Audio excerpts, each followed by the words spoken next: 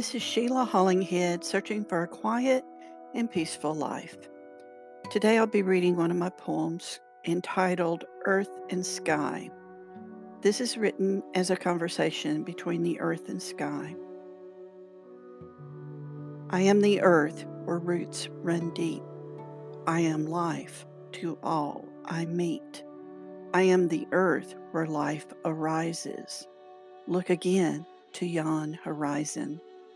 I give joy in headlong tumbles, yet I uphold those who faint and stumble. Opaque and solid I nourish the trees. Leaves rustle in wind, and songs are freed. I am silent and dark, with arms to comfort.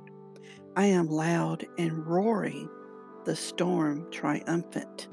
My solid path leads straight uphill, where cold air pierces and wind sends thrills.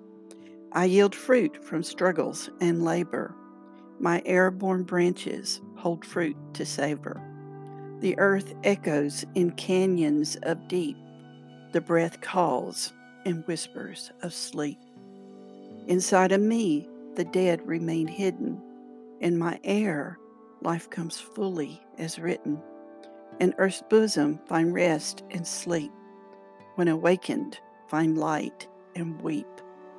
I am visible and found, solid and real. I am mystery, fleeing and fleeting, a dream surreal. The earth holds tight the broken-hearted. The air refreshes and grace imparted. My hands wrap around the strong and dearest. My hands lift across to God and Spirit. Earth's joy is found in arms of mothers, but the joy above rides on shoulders of fathers. I am the earth to be searched and known. I am the sky to be searched unknown. Dense and solid on me stand firm. My ephemeral mist must at last unarm. All is warmth and depth, firmness and taking. All is chilled, airborne, ungrasped, and aching. In the dust of earth God did create, but in the breath of life did man awake. Thank you so much for listening. I hope you are having a great day, and I'll be talking to you later. Bye.